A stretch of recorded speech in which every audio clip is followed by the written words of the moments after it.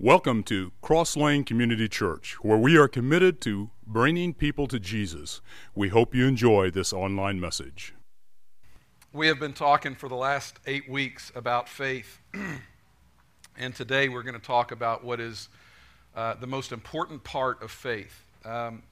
We've talked in this series about our tendency to oftentimes look at life and our circumstances as an indication of God's faithfulness and involvement in our life. If things are going great, we think God is involved and is very faithful.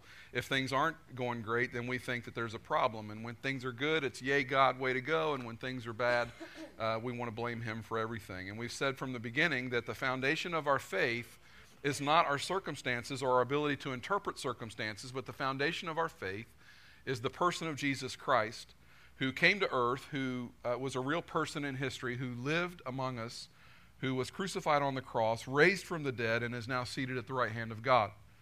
That's why we believe what we believe. That's why we've come this morning. That's why we have sung the songs that we've sung this morning.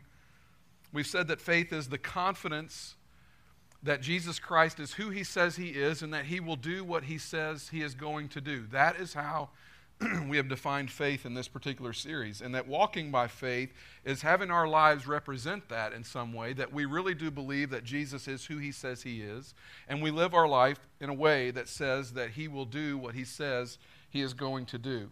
Then we talked about the very important distinction between hope and faith, that there are a lot of things that I might pray for, and that I'm really honestly, I'm allowed to ask God for anything in prayer. I can go to Him and ask Him for anything, and God, being a good Heavenly Father, may in fact grant some of those requests of mine, but that He doesn't have to, that if He does give something that He has not promised, that is something that I have asked for in hope. The difference between hope and faith is that when I ask for something, or when I act in hope, there's not been a promise on God's part to grant whatever it is that we're talking about. I may hope that I have a great weather for my golf game. I may hope that it doesn't rain after I've washed my car. I may hope for a lot of things like that, but God hasn't promised those things. On the other hand, God has promised that He will return one day in the form of Jesus Christ. That is something that I have great faith in. I believe that it will happen. Not only am I hoping that it will happen, I believe it will happen. That is the difference between hope and faith. There are times when we ask for something in hope and God says no, or there are times we will ask for something and God says wait. And what we've said is that the problem is not our faith. The problem, if you want to call it that, I don't really call it a problem, but the difficulty we have is coming to the understanding that God is in control. We are so used to being in control that we don't like it sometimes when the harsh reality hits that God is the one who is in control. And you and I have to humble ourselves and say after Jesus, not my will, God, but your will be done. And when God says no, the fact of the matter is, it takes more faith to endure one of God's no's than it does to secure one of His yeses. One of the things that we've been taught sometimes by TV teachers or preachers is that if you aren't having everything happen in your life the way you're asking for it to happen, and if everything's not going just according to your plan, then you obviously don't have enough faith, that you haven't been able to get your faith act together, and because of that, God has not responded to you in a way that He might respond if you had in fact done everything from a faith perspective the way He wants it to happen. That what we've been taught maybe sometimes is that faith is simply a response to what that we can get God to, that we can initiate God's response to us instead of the way it really is, which is our faith is a response to what God has already initiated on our behalf. The reality is that we are trying to achieve something in this whole series, is this maturity that we can say this to God. God, give me the faith to trust you when you say no.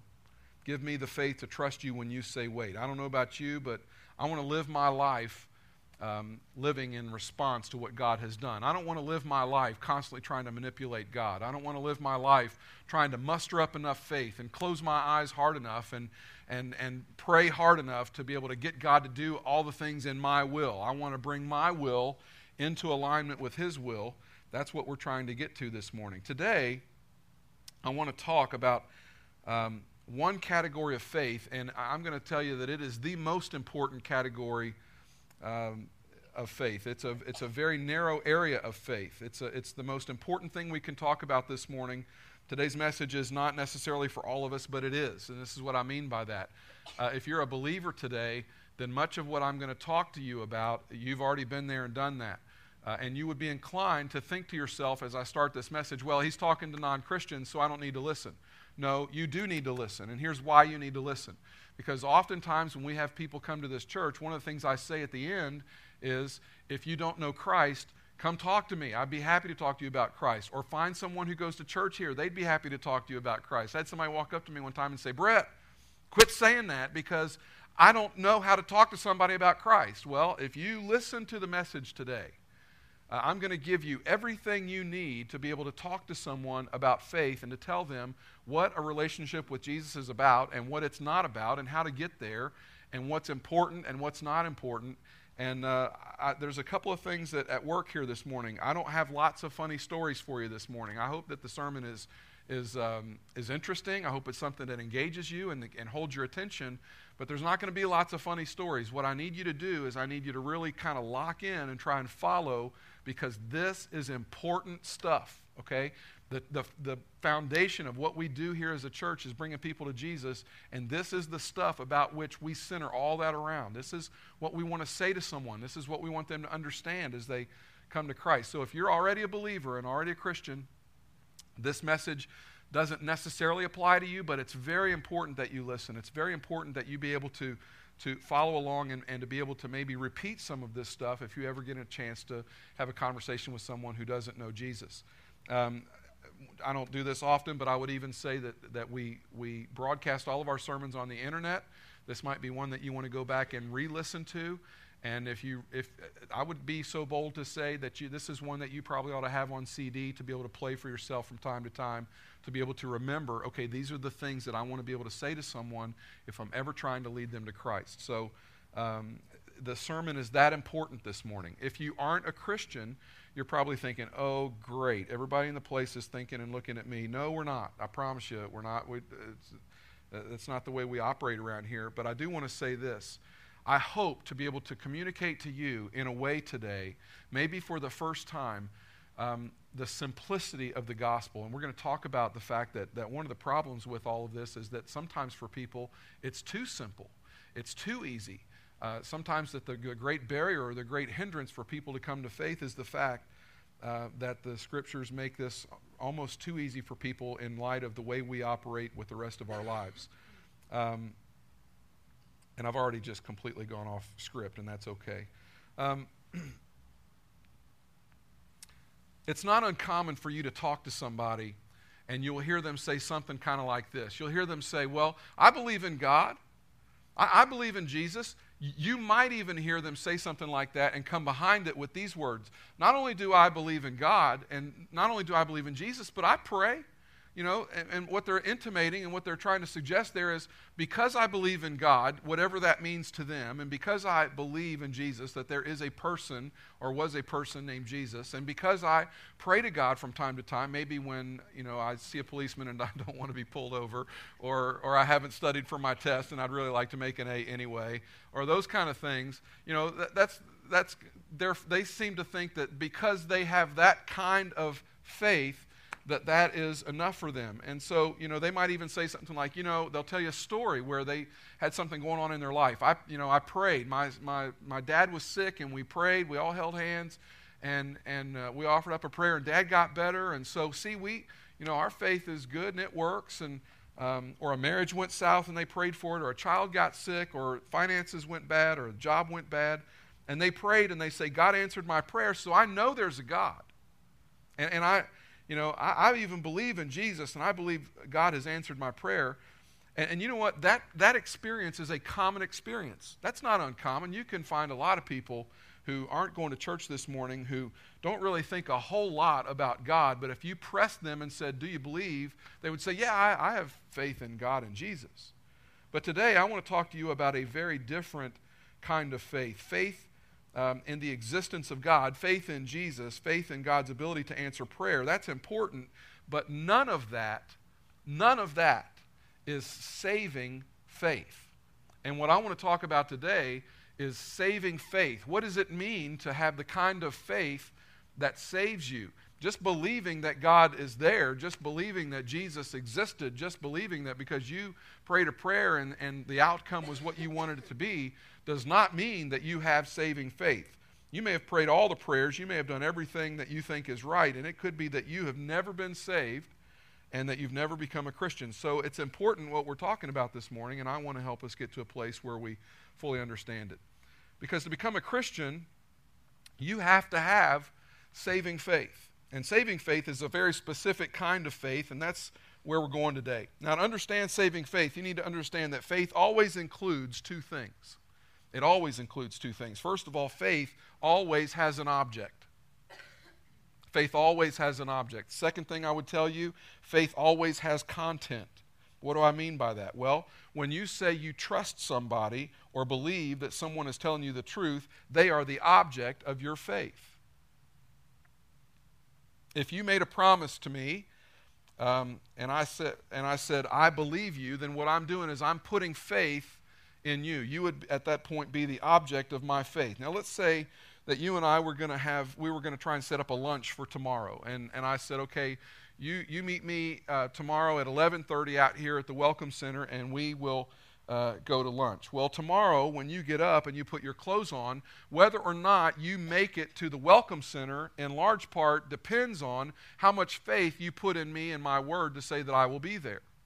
So you in large part, when you decide, hey, I'm going to go meet Brett for lunch, let's say we're going to meet over here at Applebee's for lunch. If you are actually going to get in your car and drive there, it's because somewhere in your mind you are convinced that when I told you I would be there, you believed that, you believe in me. I'm the object then of your faith in that regard. Well, in that scenario, I become the object. And you're trusting that I will do what I've said I will do. Faith always has an object. Many of you here today believe in certain products. And you would say, well, you know, I stand behind this product, or I stand behind that manufacturer. And so you would go purchase those kind of things. And I have a really bad joke going through my mind, and I'm debating whether or not I should tell you. Okay, I'm going to tell you the joke, because I don't have many jokes. You know, this is an old joke. You probably have heard this. The only thing John Deere does not stand behind in its line of implements, do you know what it is? The manure spreader. Okay, let's keep going. That was really bad. So when you say, I believe in that product, I stand behind that product, it's because you place your faith in that product. When they come on television and they tell you that this thing is going to work, and they convince you and you go spend your money on it, what you've done then is you've placed your faith in that particular object. Now, faith always has content as well. Content is the specific thing that is being promised.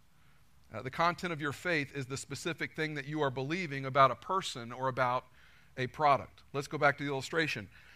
The object of your faith, if you were meeting me for lunch, would be because I made you a promise. I'm the object of your faith, but the content of your faith is what I've said.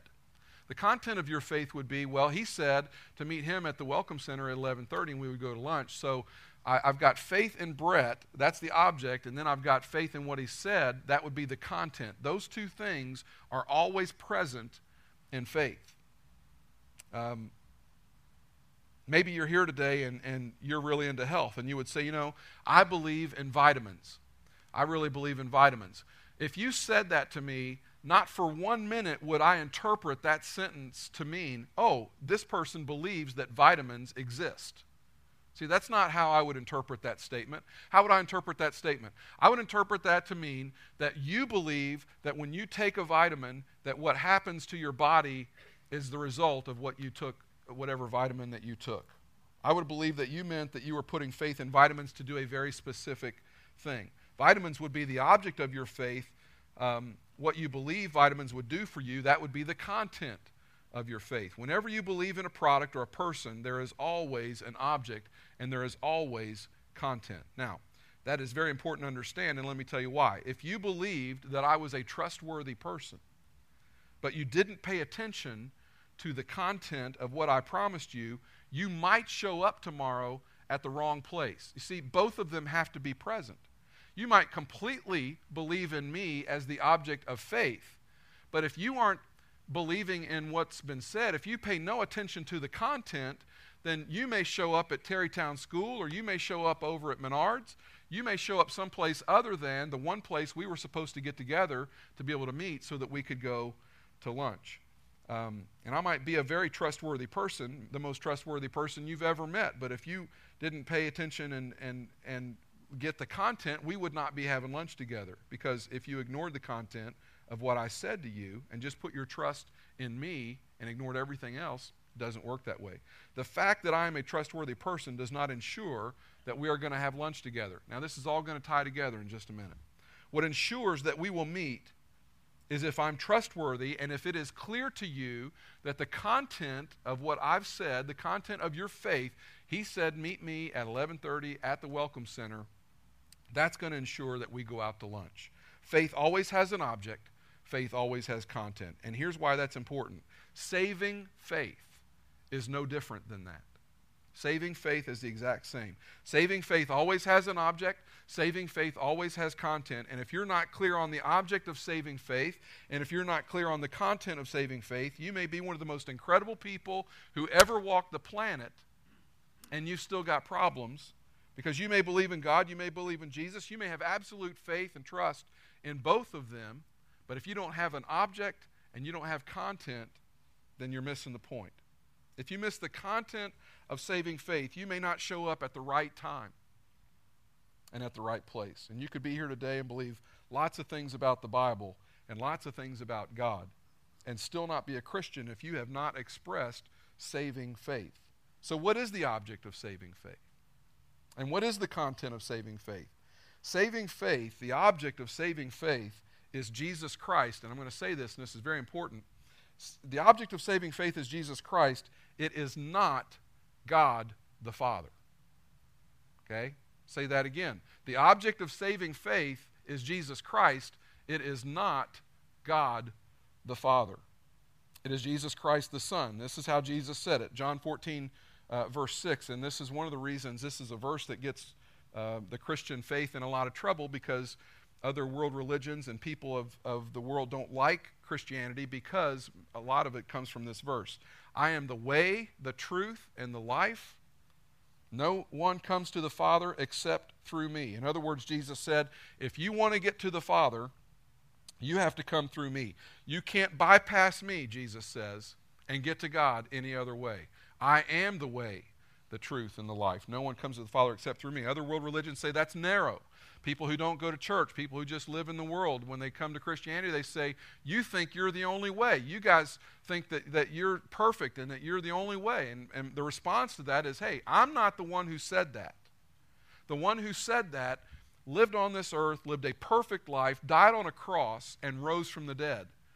He has earned the right to be able to say those words. I didn't make that up. And if you've got an issue with it, you have an issue with Jesus, and that eventually will be between you and him.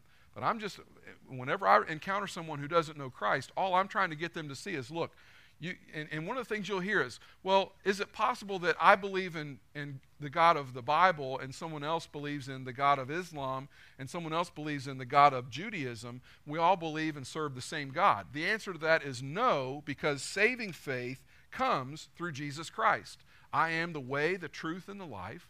No man comes to the Father except through me. And so the focus of the object of saving faith is not God the Father, it's Jesus Christ the Son.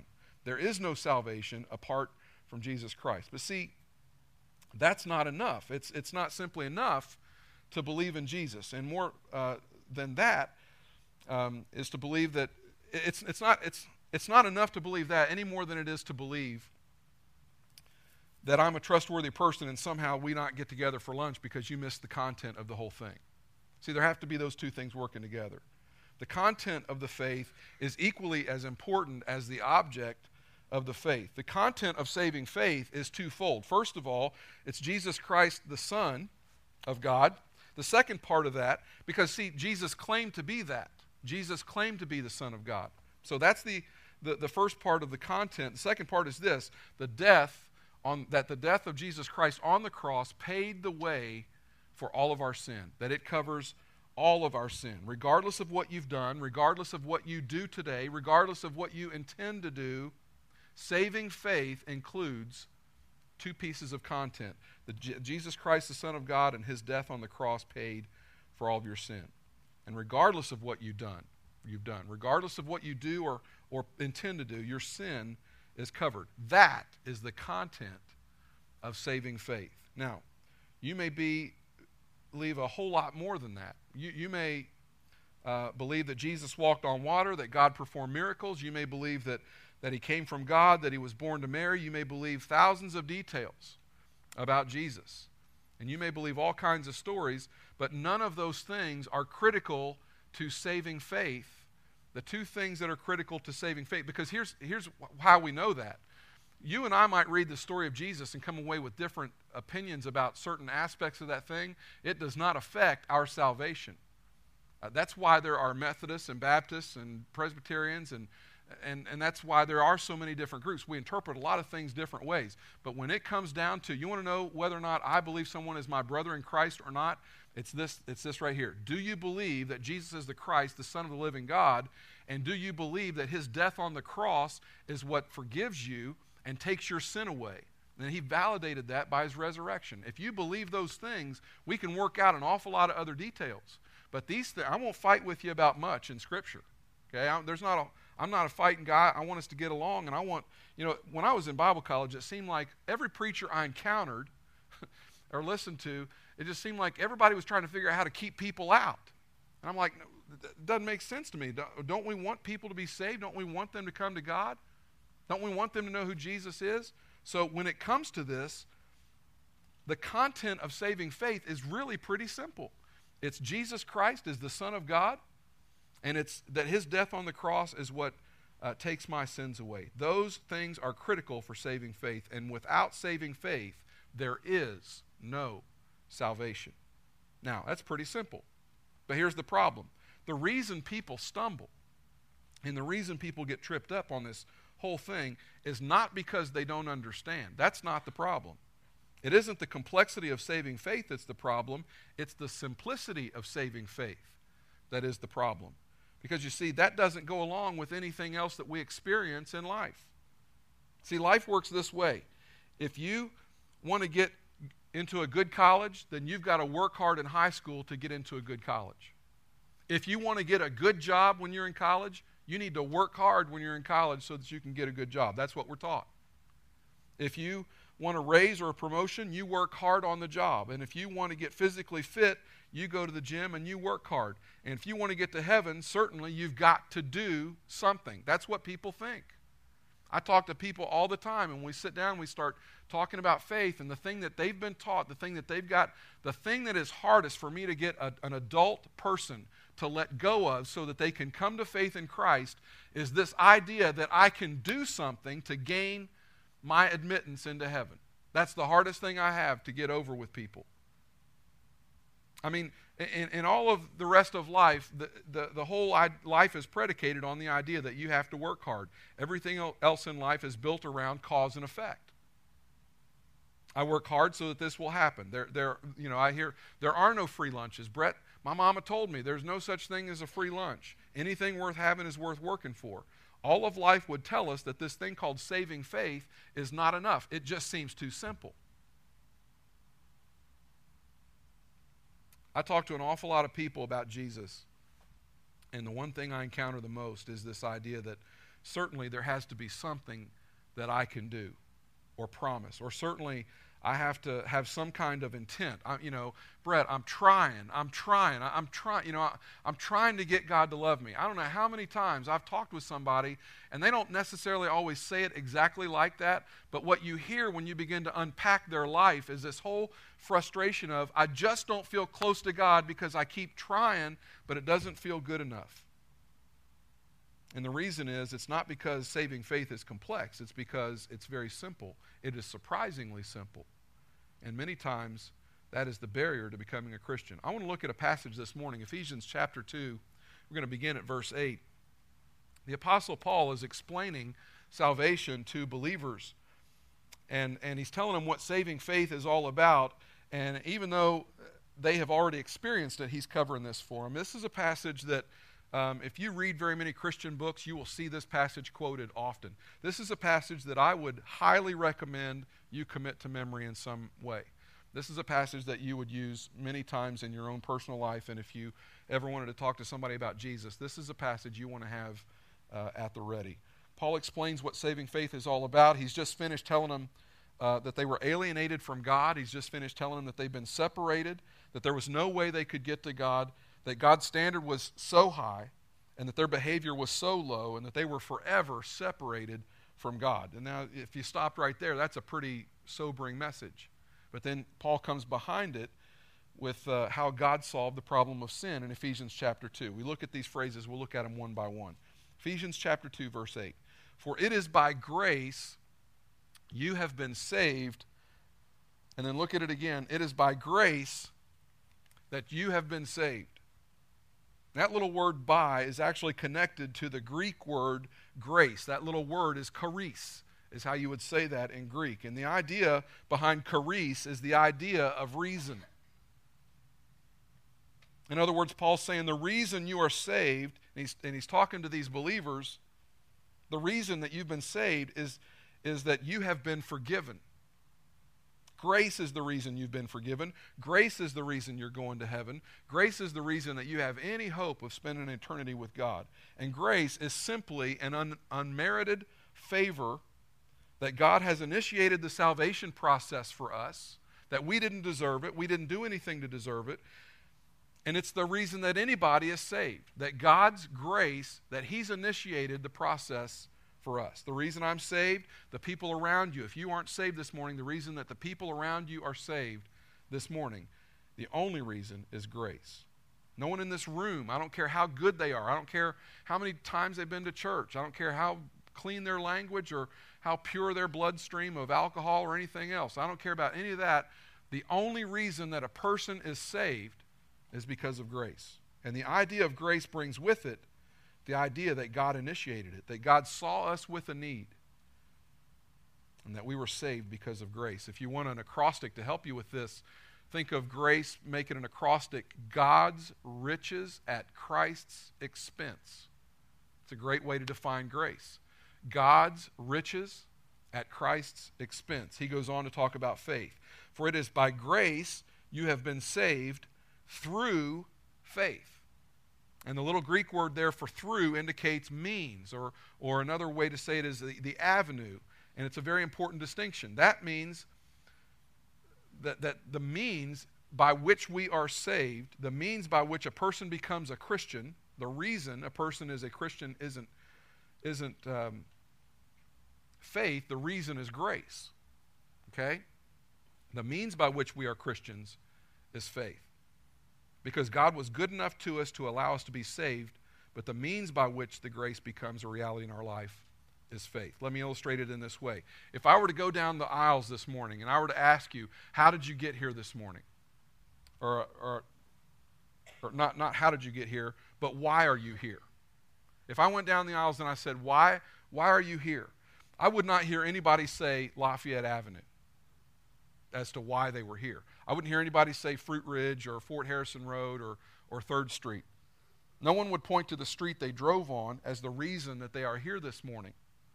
But the streets you drove on are the means by which you arrived at Cross Lane this morning. And you need to hear this.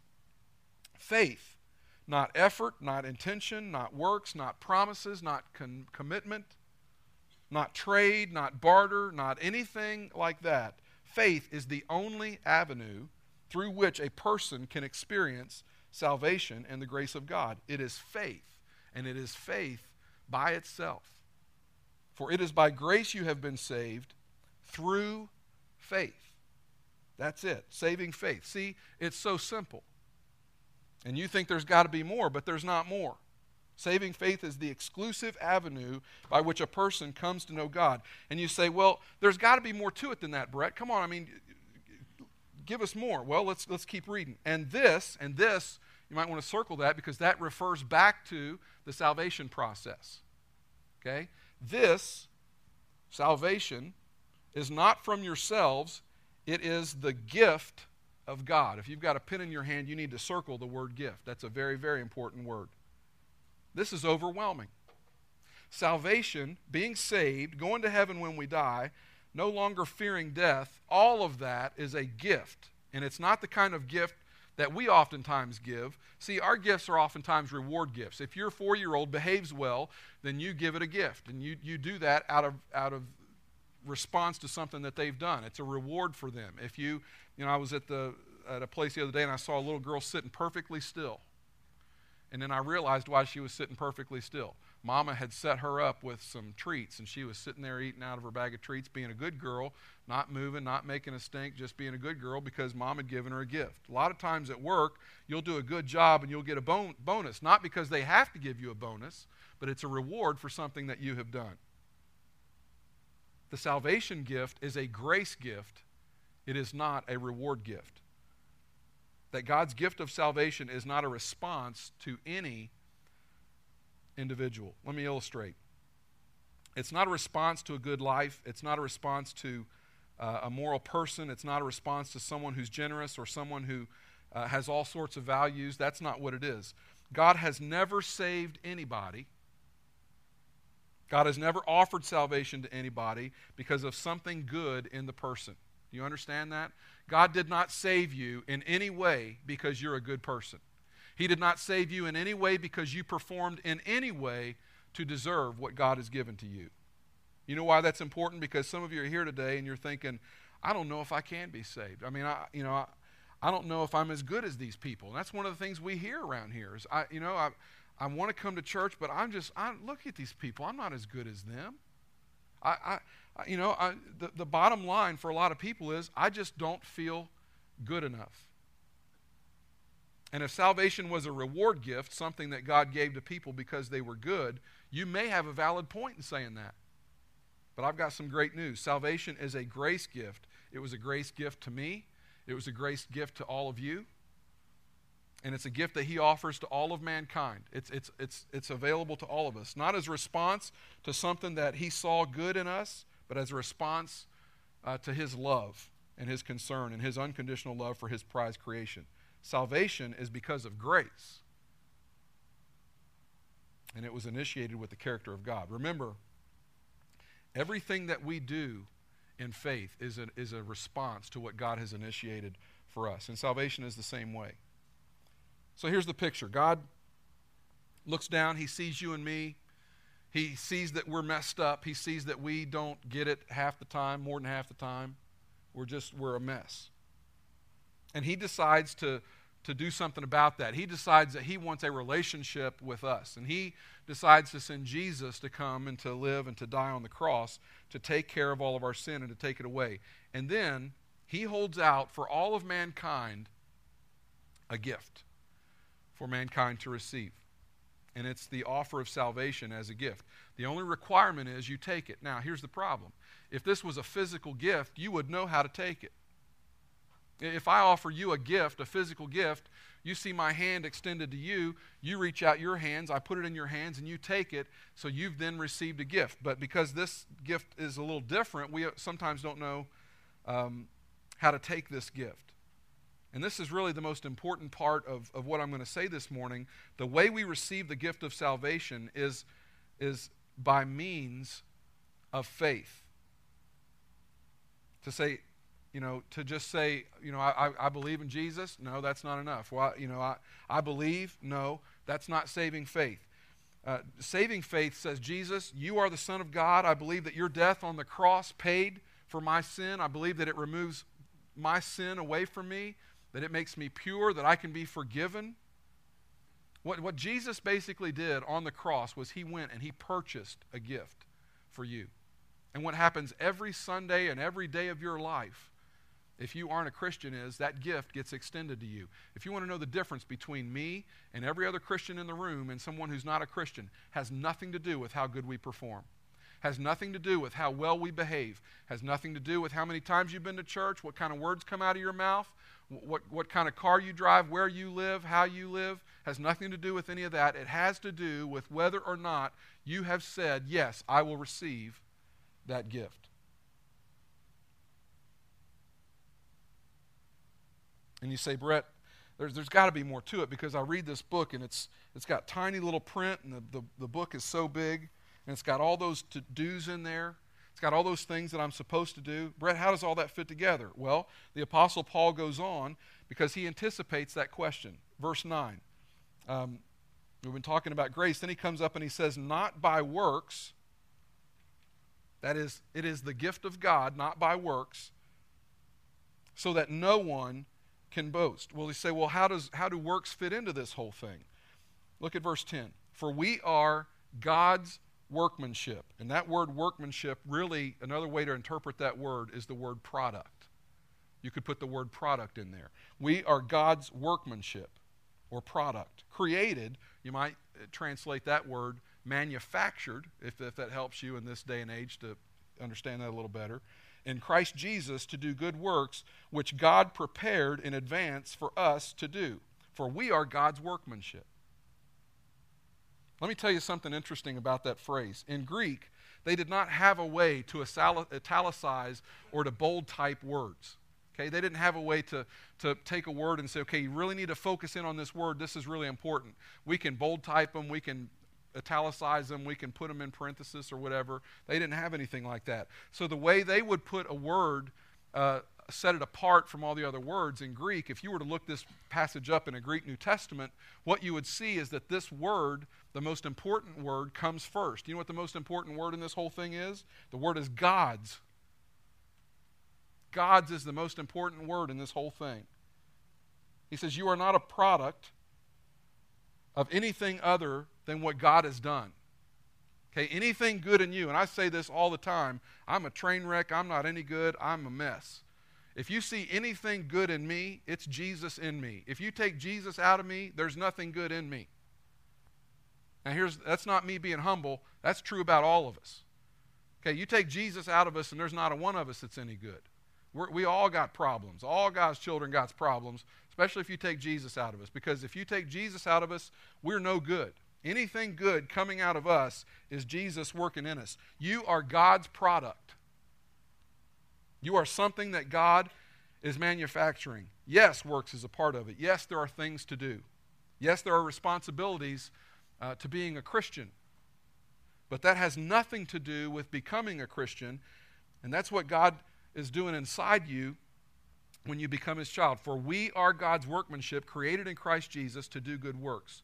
Sure, there are some things that God wants us to do in life, just as there are things that He wants to do in all of us. But that's not how we become a Christian.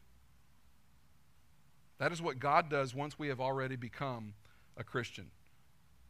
And how do I know that for sure? Look at verse 10. For we are God's workmanship, created, what is the word? Created in Christ Jesus to do good works. It's only after you have been placed into Christ Jesus that God begins the work to work the good works through you. God's works are not the way to get in. I'm saying God's works. It's good works aren't the way to get in. Good works are the things that God begins to do through you once you have been placed into Christ. This is good stuff. Do you know why? This is the thing that sets Christianity apart from every other world religion that you know. Because what happens in the world is everybody wants to take Christianity and lump it into the bucket with everything else. You can't do that with Christianity.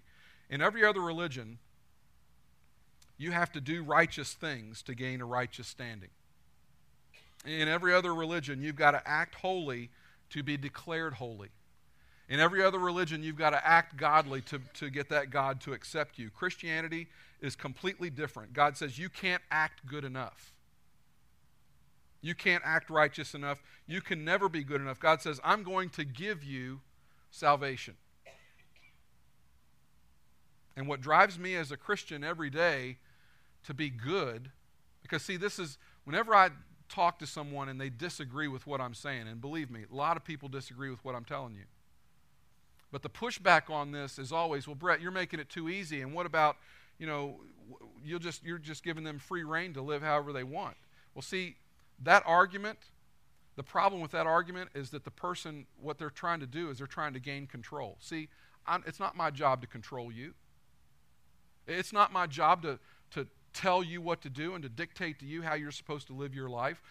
The whole idea of bringing people to Jesus, and we actually believe around here that Jesus calls us to follow him. We believe that as you follow Jesus and as you are loved by Jesus, that his love will change you. It's not my job to change you. It's not the elder's job to change you. It's not anybody's job in this church to change you.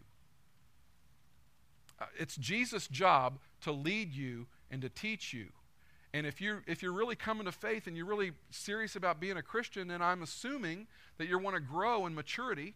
I'm assuming that you're going to want to do certain things. I don't wake up in the morning and try to behave myself good so that God will love me more, or so that God will save me, or so that I can stay saved. I am saved. And my performance has nothing to do with that. I get up every morning and try and live my life to the glory of God because I have been saved, because I have been given a gift. If you've ever been given something that you could never pay back, you ever been given a gift so big that it just completely blew you away? You ever been given a gift that was so generous that you thought to yourself, man, how in the world I'm going to write a thank you note, but there's no way as I write this thank you note that the words can convey how big the thank you is in my heart. If you've ever been given a gift like that, then you know what it's like. And to be able to say thank you, God, that just doesn't seem like enough. So when I wake up in the morning, I'm trying to live my life in such a way that gives God glory and praise for what he's done, and to say thank you, God, for what you've done to me. Thank you for the gift you have given to me. See, you ever wonder why when you come to this church, people are happy and they're full of joy? Because I'll be honest with you, I've been to churches where when you walk in, it doesn't feel like this. It feels like a funeral's about to happen. You ever wonder why people are smiling when you walk into church, and why we're happy around here, and why we're filled with joy?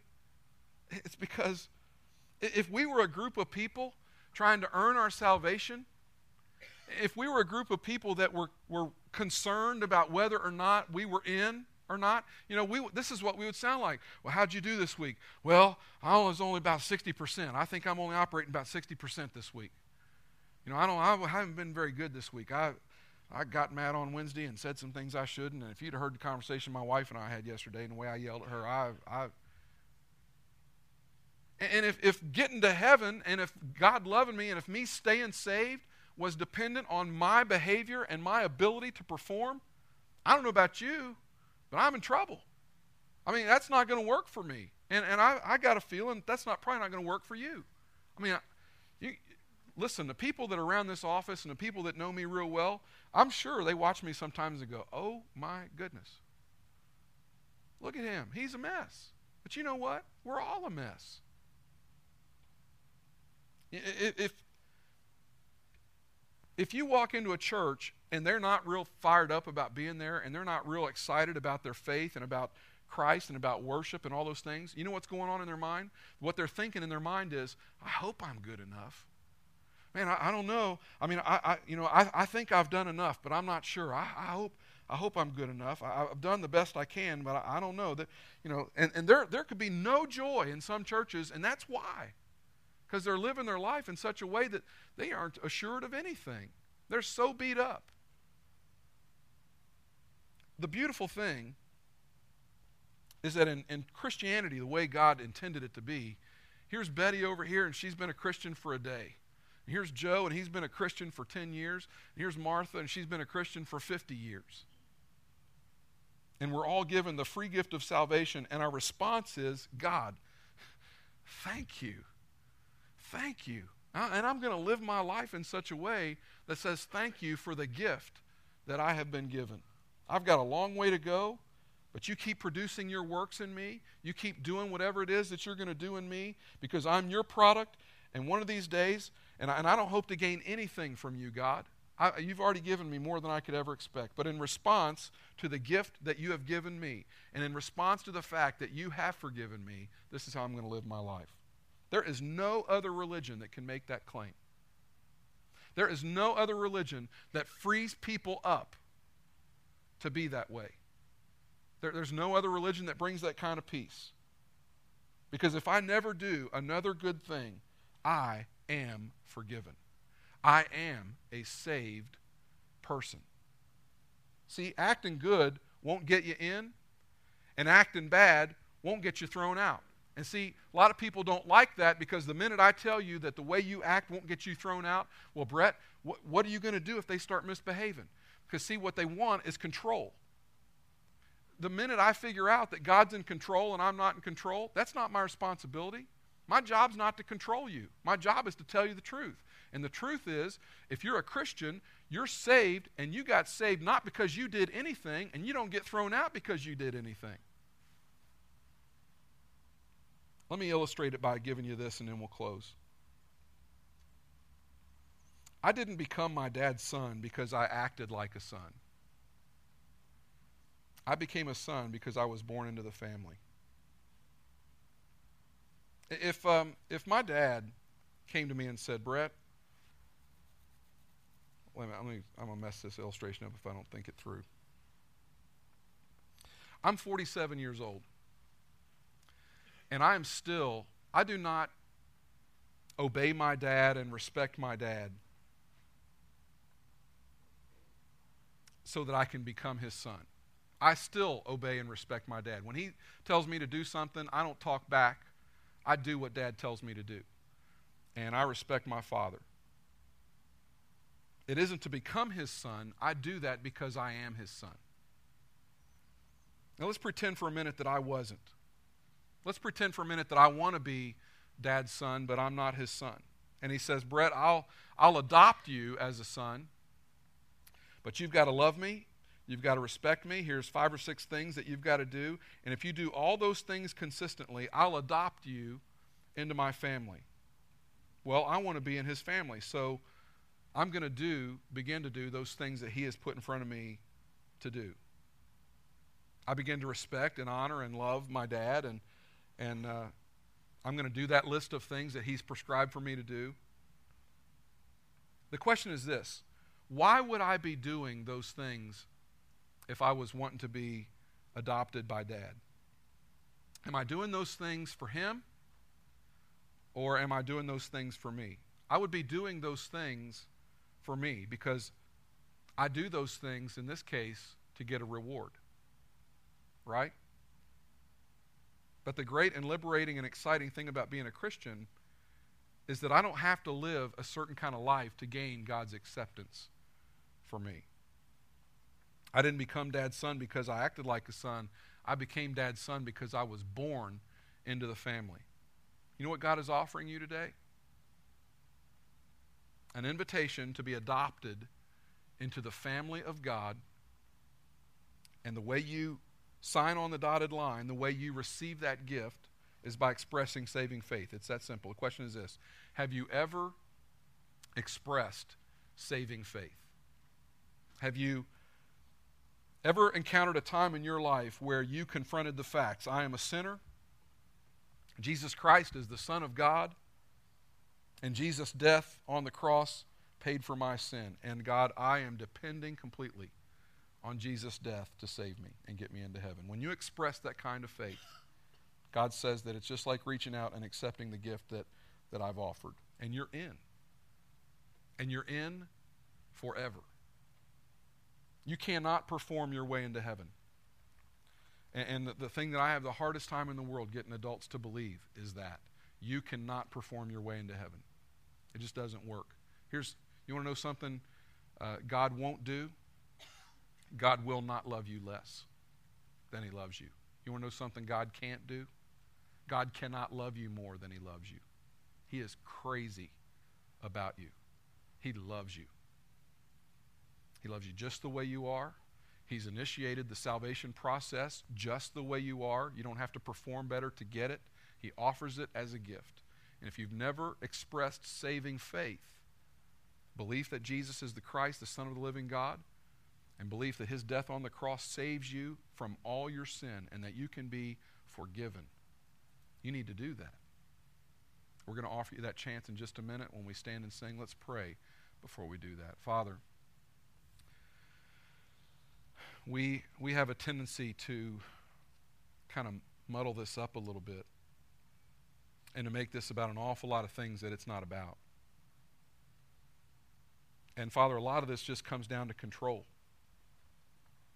when we finally relinquish control and we finally look at you as the one who is in control, either as a saved or unsaved person,